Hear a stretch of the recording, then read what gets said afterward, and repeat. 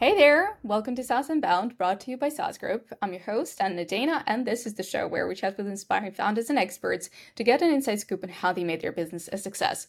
And today with me is Maciej Zawadzinski, co-founder of Pivik Pro, an analytics suite with a focus on user privacy and data security, used in over 1 million websites worldwide and growing sustainably since 2013, now making over 12 million in annual recurring revenue. Super exciting. Welcome to the show. Yeah, thank you. Thanks for having me. I'm really excited for today's discussion. Yeah, me too. And yeah, let's start maybe with your background a little bit. How did it all come together? My background personally is technical, although I don't think I wrote a line of code for the last 10 years. But I started that with my first company, which was an advertising network in Poland for blogs. And then subsequently, I founded several companies, exited some of them. I come from Poland. I live in a beautiful city, Wrocław, and that's also where all companies were based and where we are operating from. Okay, thank you. So, tell me a little bit more. What is Pivot Pro? What was the inspiration behind it, and how you started it? Sure. The story about Piwik Pro actually goes back to the times of my first real company, so this advertising network. So it was 2000, I think, 6, 7 when I founded it. Mhm. And I was looking to implement statistics so that we know how to charge the advertisers for the advertising that we were selling on blogs. And we built a clever system in-house, but as for statistics, I thought like, let's maybe use something that is ready on the market. And this was about the time where very early version of Piwik open source, today Matomo, was released. And I thought like, okay, that's maybe it's not working as expected, but it's a good start. So I actually started fixing bugs, optimizing it, and we applied it in our advertising network. And that's also how I became one of the first contributors to the project and became shortly after the core team member as well as consultant. And Mhm. my business career went further. I sold this advertising network, then I founded a software development agency called ClearCode. But at the same time, I was still doing consulting gigs for the open source project. And there wasn't really in the community anyone who had resources to take on larger projects. And that's like ClearCode was taking them if needed, or myself Mhm. personally. And we saw that there are more and more inquiries about mainly fixing the issues with open source Piwik. And I thought like, okay, have to start doing as a company, as a brand. And that's how Piwik Pro was founded in 2013. So 6 years later, after my first contributions to the project. And the idea was that this will be services company for the open source project. It will provide support plans, hosting, maybe some premium features, etc. And from there, like we saw some early traction that was really good. And it was mostly inbound because the project was already known, used by a lot of websites worldwide. And larger companies wanted to host the data on their own servers or in Europe. And they came to us for help if they couldn't do it themselves. That was the first, I think, 2, 3 years, and we saw the traction coming.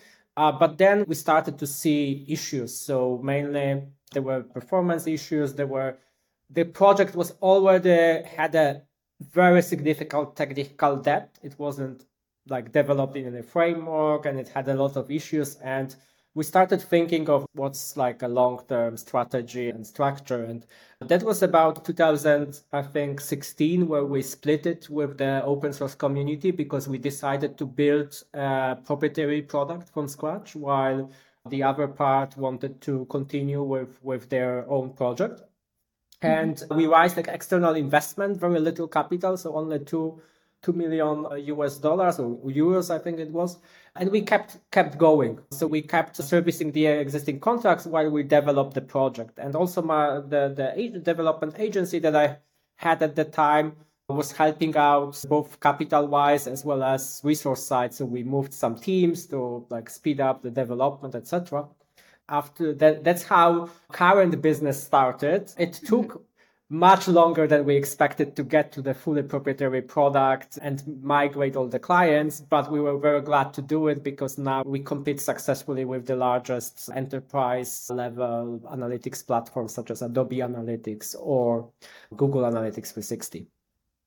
Wonderful. Just yesterday, I had a podcast with Mike Perm from Sidekick, which also started as an open source project. And he told me the story, like how they were moving out of purely open source and how they monetized it. So I guess that the first customers came from the open source project, and they knew what the project was about. But how did you basically monetize it and made sure that customers stayed with you when you decided to opt out and create this new company? What was the main differentiator?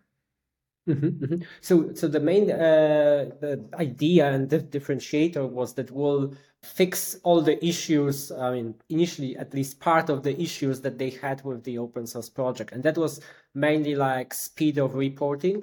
So really, the very early version what we developed was just a reporting engine where you can create custom reports, and you can create any report that is processed on the fly.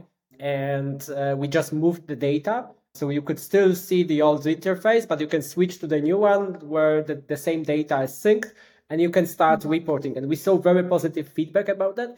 And then we built on top while you could switch between applications. So we kept the source codes really separate because of the licensing. We just moved the data. And at some point, when customers had everything they need in the new platform, we just cut off the old product. So it was really seamless, but it meant a lot of work for us to do it.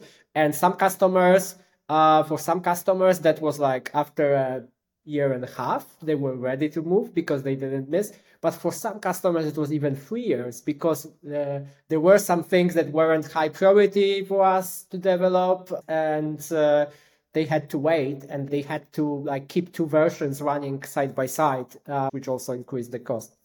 At the same time, we started also content marketing, and I think one of the big decisions was for us that we keep the name Piwik Pro to just like not confuse the market. And open source community rebranded to Matomo, which was actually good for us. That wasn't like our push or something. They could have used the name Piwik, but they wanted also to be seen separate. So we kept the brand. We had a large content team, and we started putting together a lot of materials. And yeah, it basically became our main channel inbound, which I guess we'll talk about as well, how to build different marketing channels and what was working for us and what wasn't. Yeah, absolutely. Yeah, let's talk about that, because something that I also read in one of the interviews with you is that your cost of acquiring a customer was something of $7,000, if I'm not mistaken. It was some kind of, it was a big number. So correct me if I'm wrong, but how was it that big, basically? That's the question. And what were the acquisition channels for you? Because yeah, like you said, it was inbound, it was content, but then you also leveraged partnerships a lot. So how did you get there as well? Yeah, sure. So I think that the number could be accurate depending on the history. The cost of acquisition actually is very steady going down for the last, like, I don't know, 2 years or so. So it might have been higher, but you have to also look at types of customers that we are selling to. So we are not a platform that is for SMEs. It's a platform more for mid-market as well as the enterprises. So we have a lot of customers that are banks, insurance companies, telcos, governments, large retailers, healthcare organizations, etc. And our like average contract size, I think, is somewhere around 25k euros per year. So we can afford even much higher customer acquisition costs. The channels that work for us is first inbound, because that was really first channel. So we focused on creating a lot of content, on PR activities, on making sure that we are well positioned in the market, both like from the perspective of organic results as well as paid results. So we put together, for example, a lot of webinars, a lot of white papers, that is gated content, some open content, etc. So that has worked for us very well. And of course, we are looking for other channels, and two big channels that were launched in the last 3 years that I think contributed to our really good growth in these years, because despite the increased base, the growth rate has also increased, which is rather unseen. So these were the partnerships and freemium. So these two channels. So partnerships is the more or less like symbiotic relation with agencies that implement analytics. So usually they were already partners of Adobe or Google, and they want to have European alternative. They want to have more to choose from for the clients depending on the needs. And since we got to the point, like it took like a lot of time, but we got to the point where we are on par with GA360. We can be also a replacement for Adobe for most of the organizations. So we are like very advanced platform. So they wanted us. And it's a business for them to sell Piwik Pro because they will sell a lot of implementation services. Plus, as a cherry on top, they can become a reseller, get a discount for their customer, or get a commission from that. So that is working very well, particularly in Europe. We have a lot of agencies, but we also try to not to acquire too many agencies. So we want to have a couple per market, important players per country, more or less. And we do with them also marketing activities. So we do common webinars, common events, and so on. And we think this works better than having, let's say, all top agencies in every country, because then nobody would be so engaged because everyone offers Piwik Pro. So why would they be investing in this relationship? So I think this is very important for partner channel. We had an early start with partner channel where we tried to sign up as many agencies as possible, and then nothing happened. But then when we changed the approach, that started to work. And another big channel is freemium. How did you choose your partners? So the first really partners were the agencies of the clients that we already had. And that was easy pick because they already knew the product. Sometimes clients chose us and they brought agency and they had to learn. And for agencies that are also Google shops, it was very easy because we are quite similar to Google Analytics, to Universal Analytics, so the previous version. So they really liked it, liked the experience, and they said, okay, let's maybe implement it in another client. So that was the early picks. Then there was a second group that were agencies that were researching an analytics product for their customers, and we just received the RFP. When we won, then we said like, okay, let's maybe do a partnerships. Maybe there are more clients that we can work together. And the third really is that we look for agencies where we are missing, in countries where we are missing partners. Or sometimes we even have a client in a country where we, for example, don't have the like local language representative, etc. And we look for an agency where we can partner and win together the client. And this is also a good strategy because they already see a quick win because they win the client with us. For us, we wouldn't even win the client without them. So it's about that. It never works where it's like, you just do outbound and let's do something together and then try to figure out. We rather come with the concrete proposal, and that are the best partners also long term. Looking for new ways to find customers for your SaaS business? Consider adding an affiliate or customer referral program. Rewardful is the easiest affiliate tracking platform to set up, manage, and scale for SaaS companies. Log your customer acquisition cost and only pay based on results. Integrate Rewardful with your Stripe or Paddle account and set up your affiliate campaigns in minutes. Rewardful automatically tracks referrals, calculates commissions, handles upgrades and downgrades all seamlessly in the background, whether you sell one-off purchases or recurring subscriptions. Companies like Podia, Copy.ai, Barometrics, Synthesia, and many more are already using Rewardful to add that sweet MRR to their businesses. Sign up now at rewardful.com for a free 14-day trial and turn your biggest fans into your best marketers. Yeah, absolutely. I think it's really important to build relationships with your partners. But yeah, let's come back to freemium, because that's also something that worked really well for you. So how did you decide to go that route, and what were the learnings in this pricing change? Mm-hmm. So that was like a decision that we had a lot of internal discussions, and there was a lot of like uncertainty in the company, like whether that would like help us or kill us. We were As like usual. doing a lot of research on that.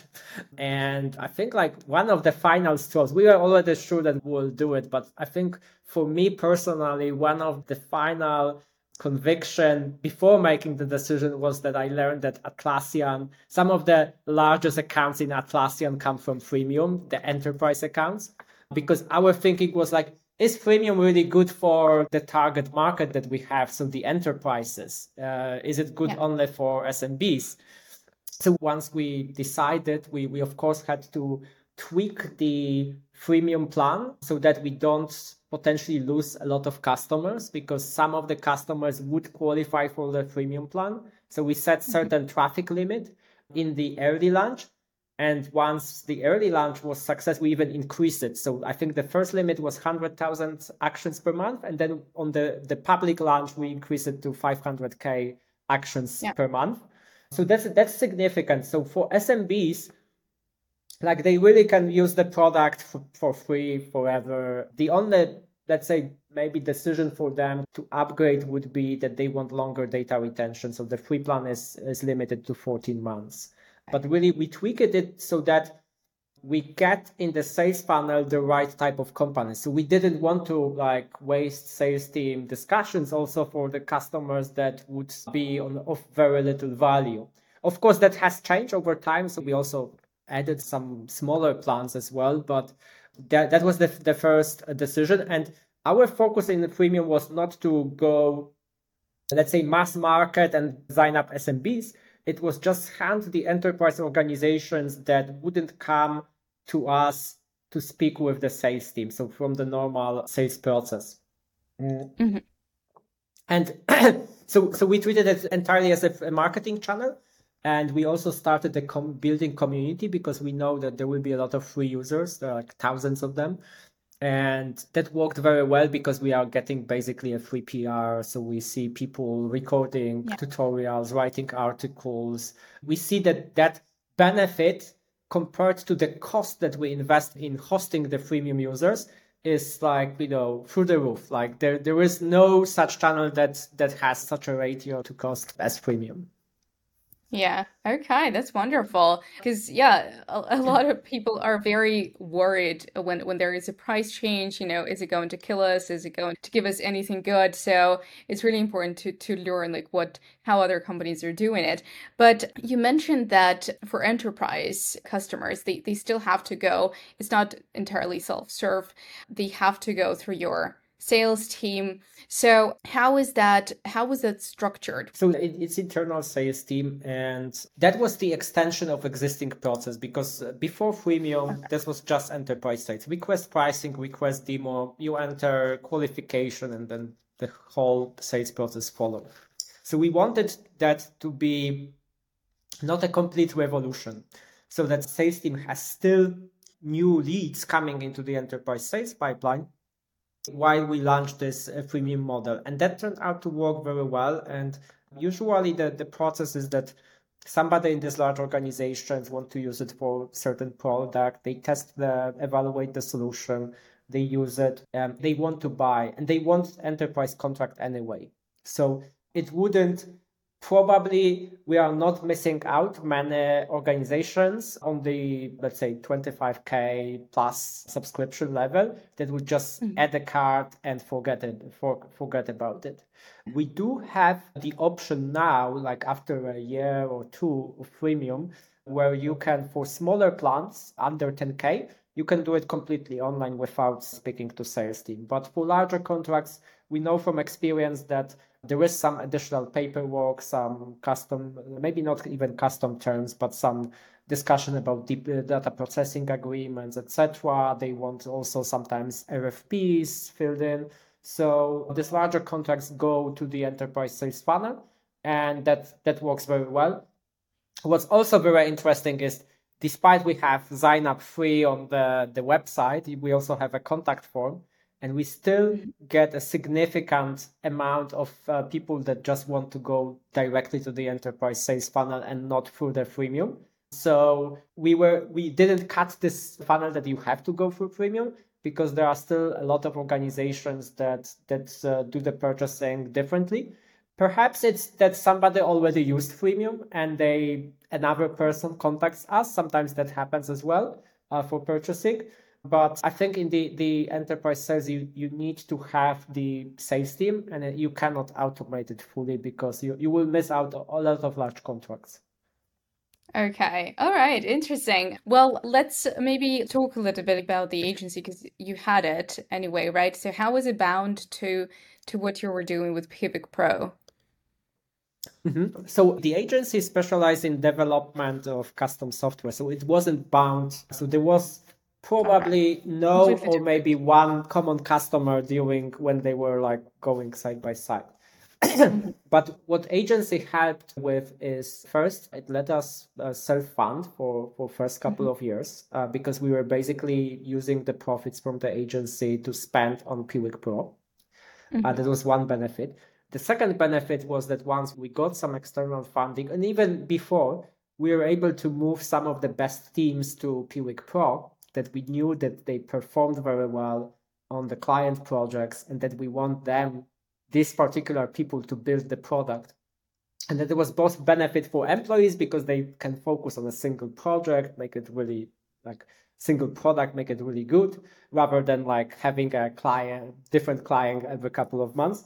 And then it was also very good for us, because we knew that these teams are battle tested and they will deliver the value. So that was two side benefits.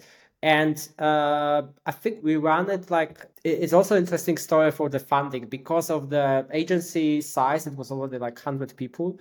And we couldn't just raise funding, close the agency, move some people, because it was too profitable. And so we were looking for an investor, and no VC wanted to invest in us, because it was a holding of two companies, agency and the products. But we found eventually a more PE type of family office investing in earlier stage companies. And I mean, that was very good choice for them, because over the years we developed the agency, we transitioned it to the management team, spinned it off and sold it. So, and that agency alone returned the capital. So everything that Piwik Pro is worth, which is much more than the agency, is just a pure profit for the investors compared to the valuation when they were entering in 2017. That's wonderful. Great investment then. But let's talk about then the fact that you sold the agency and how it went for you. What was the reason for it? And just the whole process, because coming from a serial acquiring company, we know there are, lots of horror stories and lots of different experiences with this process. So what was it for you? Yeah, so that was actually the decision to sell was that I was in the management team with Piotr Korzeniowski, who is now CEO of Piwik Pro, by the way. And we were running two companies together as a two-person management team in the beginning. And we saw that we don't put enough attention to both of them, and that we could have done better than when we focus on a single company. And that was the first reasoning. And we had the first attempt to exit in 2019. But basically the conclusion was that the company is not ready it has to be a separate management team. It has to be better prepared, show better results, etc. So in 2020, we basically had a new management team coming on board. They were people who were head of operations, so they were running the company. Some of them were from very early beginning, and they had a good predisposition to run the company further. They also had good ideas how to grow it and how to make certain things better. And that was a very good decision, because the company actually, when we started focusing on Piwik Pro with Piotr, the management team for ClearCode actually started doing better results. And we also started growing faster in Piwik Pro. So our thesis, I think, was right, that we were distracted by the agency business. And then after like a year, they ran the company. We started the discussion with some of the companies from our network, whether they would be interested in acquisition. And we very quickly received a no from one of such companies. And then basically I started, I think from March 2021, I started outbound for potential buyers. So I identified them. So the companies that would be interested to expanding in Poland, or they already had a few people in Poland, but not the full office, and of the right size. So they have the money to buy the agency. And yeah, I mean, the whole process lasted till end of 2021, and we had a closing on, I remember, 2nd January 2022. So basically it took 12 months from the time we were ready to sell the company. And from the decision to sell, it was like 3 years. Okay, interesting. So no horror stories there. There were twists. So of course, as in every process, I think every process I was part of had a lot of twists. So in that case, we had a term sheet. Like we had two offers that we had more, but let's say two very interesting offers that we want to go through, and we went with the higher bidder. It wasn't like a lot higher, but it was like maybe 10-15% higher. And we decided to go into due diligence in, I think, around June, July. And it went okay. They had a green light to go with the transaction, but they had to raise financing from the bank to finance the transaction, and they didn't get it. So in September, I got to the point like, okay, there is no transaction happening. And it turned out that the other bidder went with other transaction than us, and it also fell apart. And they had a ready team to go and process our transaction because the other deal fell apart for them. And that was actually like a lot of luck that both deals fell apart for ours and the other party. So we quickly signed the term sheet, and this time it succeeded with like it was really fast going, and intensive, but it succeeded. But it was a bit of luck, and I think like in every transaction, you need a bit of luck. Yeah, definitely. Luck and good timing are, sometimes overrated, sometimes underrated. So they really are important. All right. Well, then how did the entire process of stepping out of the CEO role go for you? And I guess you also later stepped out of the CEO role for Piwik Pro, right? So how did this processes go for you? Because a lot of founders say that, when you're kind of going away from the whole like operational side of things, it messes with you a little bit, maybe like a bit of a personality crisis, like you're not doing enough anymore. How did it go for you? How did you prepare for it? And yeah, can you share your experience? Yeah, so I mean, I definitely did not have that in the first process, because I was running two companies, and basically I passed running one of the company to people who basically already run it with me. So because they were head of operations, two people actually had two head of operations. So they knew the company. They were like, I think one of them 7 years in the company, one 4 or 5 years. So it was a relatively easy transition. And what was also very good is that the CEO of the agency had really good approval among employees. So it wasn't like something that they were like, oh, now everything will change. He is not competent or he's not Yeah. likable. It was the opposite. I think he is more likable than me. So it was smooth. But what was like probably a challenge is that they had to learn certain things. And we had, also with whom I run the company, he was COO. We had basically like 2 times a week discussions and help them to consult certain topics. But we saw after 6 months, we saw that it's actually, we did provide some value in the first months, but after 6 months, it was more like them just telling us what's happening rather than us needing a help with something. So, and after 9 months, we saw like, okay, why we haven't done it earlier? Like why we haven't done it earlier? We would be better off both in ClearCode and Piwik Pro. So it was something, I think it was also a fear of giving up the control for me because I'm really hands-on. But I saw like how much benefits it brings for the company and for the business. And then I'm not sure you want to talk about the other one, at Piwik Pro. Yeah, absolutely. Because you're also, as far as I understand, no longer a CEO. You stepped out of that role a few months ago. And yeah, how did that go? How did you move to the board? Yeah, so here we like, it's much more complex business than an agency running a product company and much more demanding. And here we had a, let's say, 2-step process.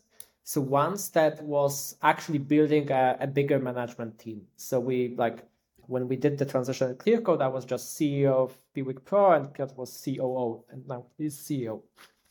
But we added 3 more people. So we added a chief revenue officer, we added the chief product officer and chief financial officer.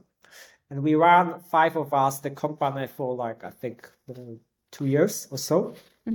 And then the final step was a bit of reshuffling of the responsibilities. So Piotr, who was running with me ClearCode and COO of Piwik Pro, he took over the CEO role because that was also natural. Like everybody in the company knew that he will be the CEO at some point because of his engagement in the business, because of how he like the quality of work, the engagement, and so on. And I also knew him very well because I brought him to ClearCode. He was a friend of mine a decade earlier. So it was like really like the next logical step. So it's a different to back out of the management team when you have like 5 people and you got to 4 people than having a 2-person management and then getting out, because that's probably impossible with the business size of Piwik Pro.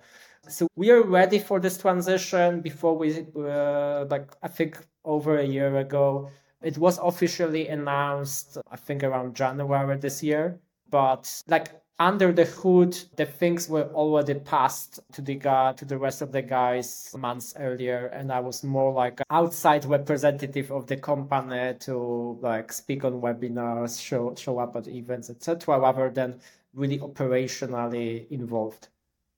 Okay, so it just needed like longer preparation, a bit of a longer preparation. Also, maybe one topic that is interesting here is like none of these people were co-founders. I really had one co-founder that was operating like when the investor came, he backed out, so he was also bought out partly, and he was left with some of the stake in the company, but he was no longer operationally.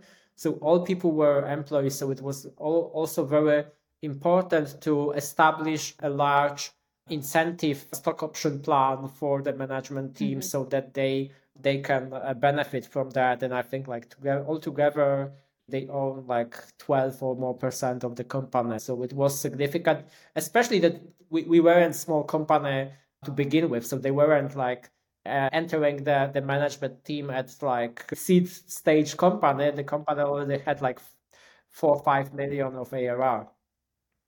All right. Okay, and maybe it's the logical next step to announce that you actually sold Piwik Pro. And congratulations. I guess that's a very big step, and that that was kind of leading to it, right? Stepping out of the CEO role and moving into the board. So yeah, can we talk about that? How did it happen? Why did it happen?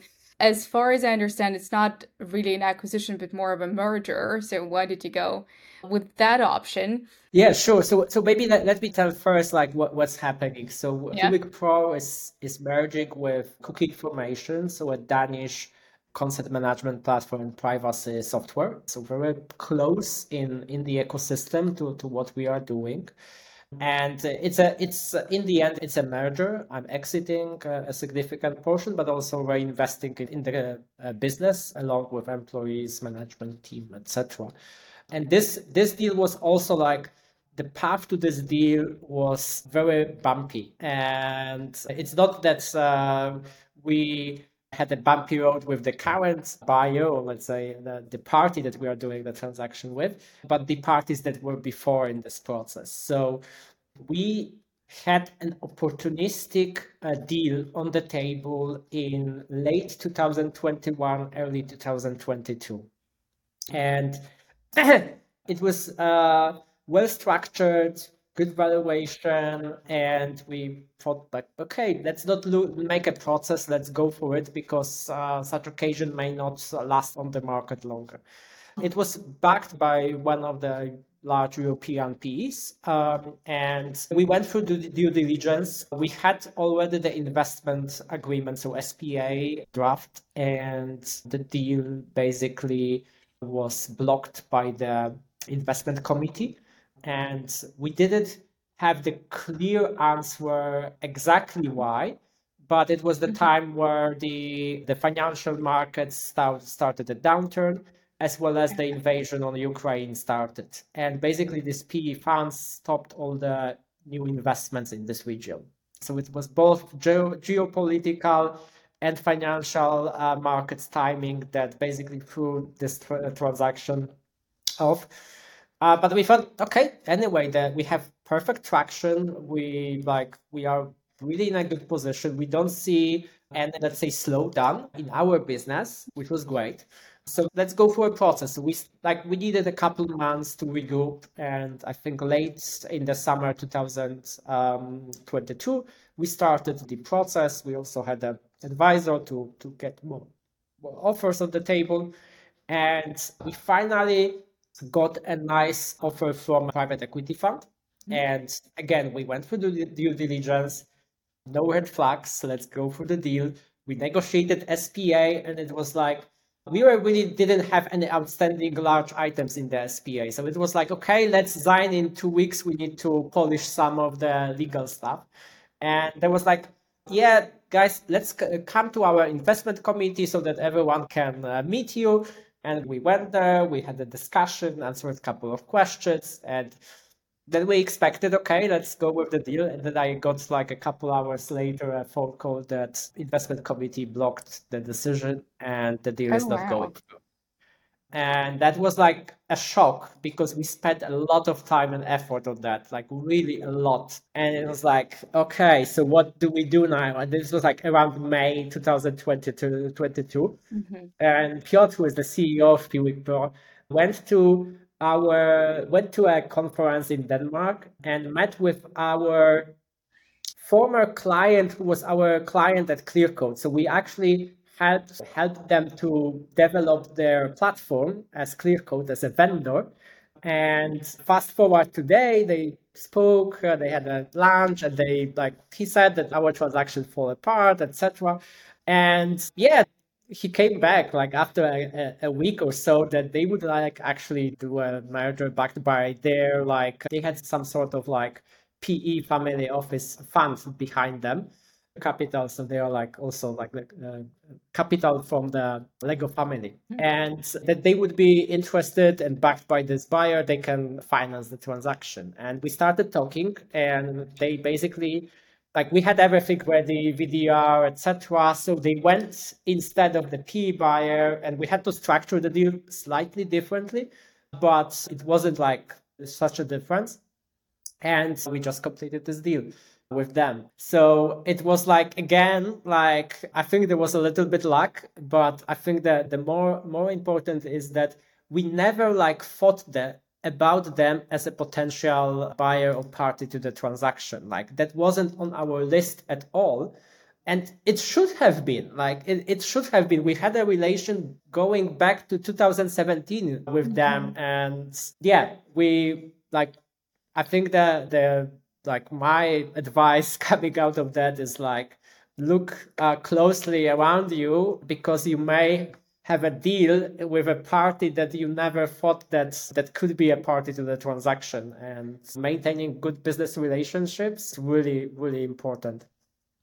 Yeah, absolutely. That's what we always talk about at SaaS Group, that it's important to establish a relationship. No one's the deals that just happen instantly, they're just very rare, but otherwise, just go back to whoever you want to buy your business, maintain this relationship, build up on what you already have, and then, come back to that.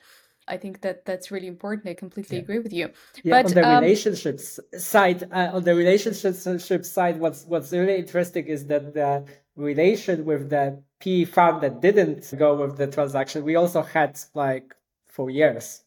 And I think it's not the fact that it didn't go through. It's a different topic, but the fact they wanted to do the transaction on the terms that we liked and they liked is also because of the relationship we had, and because they believed in us as a team, as a company. They observed it over years, because we spoke with them, like I think many years earlier with a different topic. And they just kept looking at us until we grow to the size that would be interesting for them. Yeah. Oh, right. But well, since you're reinvesting what you're getting from the deal, what's next for you? How involved are you still going to stay with Pivot Pro, or are you moving out? I guess you're more involved now with your early investment. You have a new company. So what's next for you? What's the next step? Sure. So I'm staying as a supervisory board member as well as an advisor to the management team. So basically a similar position I had over the last year or so, or like let's say maybe not full year, but around that. And the other part of my, let's say, time will be dedicated to investing. So I've been doing angel investments for quite a while. But now I started to do it a bit more professionally after the ClearCode exit. And now after partial exit from Pivot Pro, I plan to take it to another level. I will be starting also a fund with some other VC managers, a pre-seed seed fund for CE founders. So we want to focus on a value proposition that it's actually a fund that understands the founders and can help operationally because of my background, because of the experience. And we want to be really like transparent and look for the great founders, because we know that the team is everything, especially at this very early stages. So we want to find very strong founders that have this drive for the business and creating technology and driving it to the market, and want to help like them financially first, but we want also to have some operational help for them in getting from 0 to 1 ARR, and then from 1 to 10, and from 10 to further. So I went through this role. I work with some founders already from the angel investment that I did, but I think it's a great value added, especially in this region where most of the VCs have financial background, and they never went through the journey from growing the company from 0 to 10, and from 10 to I did pretty much from 10 to 14 or so. So where Pivot Pro is. And this is the positioning that will launch. Probably this will launch later next year. But I'm already doing investments as a more an angel type of fund where I invest my own money. Awesome. I think that's a great strategy. So just a couple more questions. Because you've already sold two companies. Yeah, three. There's right? one on the way. We didn't talk about it, but it was technology sales. So, but yeah, I officially can say that I had 3 exits. Yeah. Okay. Well, then can you share a hack or maybe like 3 things to take into account when you're selling a company, how to make it successful? So I think that the first and very most important thing is that you should think about your company as a long term. So run the business like you would like to own it, make it profitable, make it growing, sustainable, because you never know how many months or years would take to actually sell it. And the other thing is, if you would like to own asset like that, probably the buyer as well. But if you don't believe in this business and you want to just sell it, then probably the same vibe will be after looking at it closer by the potential buyers. So that will be the first, I think, most important thing. The second, we talked about like build relationship with people because they may help you when you exit. They may provide a valuable intro, or they may actually even buy your business. So I think business relationships is very important. And then the third, make sure when you are discussing with potential buyers that they can secure the money. Even like most of the deals have some kind of leverage with loans to increase to have the leverage, but make sure they have some backup, that they have capital to finance the transaction, because it would be a shame that they back out at the last minute because they didn't get the financing. Yeah, absolutely. All right. I think those are brilliant. And well, the last one, I'm not going to ask about failures today because it's such a good occasion. And again, congratulations on selling the business. What so far has been the biggest win for you? Is it this or is it something else? So I think I have a both win and the failure at the same time that we did. So in the days after splitting with open source community and when we started building proprietary platform, we started as a marketing suite in 2017 or 18, and this wasn't really a good call. We struggled with the product. Product wasn't ready. There was simply too much to build to be able to analyze the data, activate the data, etc. And we were good in generating leads, because it was a nice positioning of the product, but we weren't ready for actually clients and servicing them. And I think the biggest win we did is that after experiencing that, we said, okay, we go to the roots, our focus is analytics, and we need to make the best analytics that is on the market and invest into that as a priority, rather than trying to build a whole suite of products. So we focused mainly on the analytics with the tag management, because it's very connected when you want to collect the events. And that really worked. Like, that brought us to where we are. So I think keeping the focus is absolutely most important. And even if you don't do a lot of things, like what is your core proposition, you have to do it very, very well, if not the best on the market. Yeah. All right. I think that's great. Thank you for sharing it. It's been awesome talking with you. I think you've got so much more to tell. And maybe we can do it again next year when you launch your fund, and we can discuss the investments that you're making as well, and how it's going with Pivot Pro and you on the board, how it's developing. But yeah, thank you so much for telling this story again. Congratulations. I think you had a great deal. And yeah, let's do it again sometime. Yeah, thank you very much. I would be glad to come back and report on what's happening.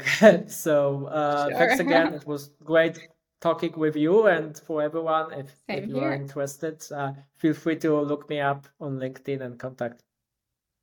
Awesome. Thank you, and take care. That was yet another awesome conversation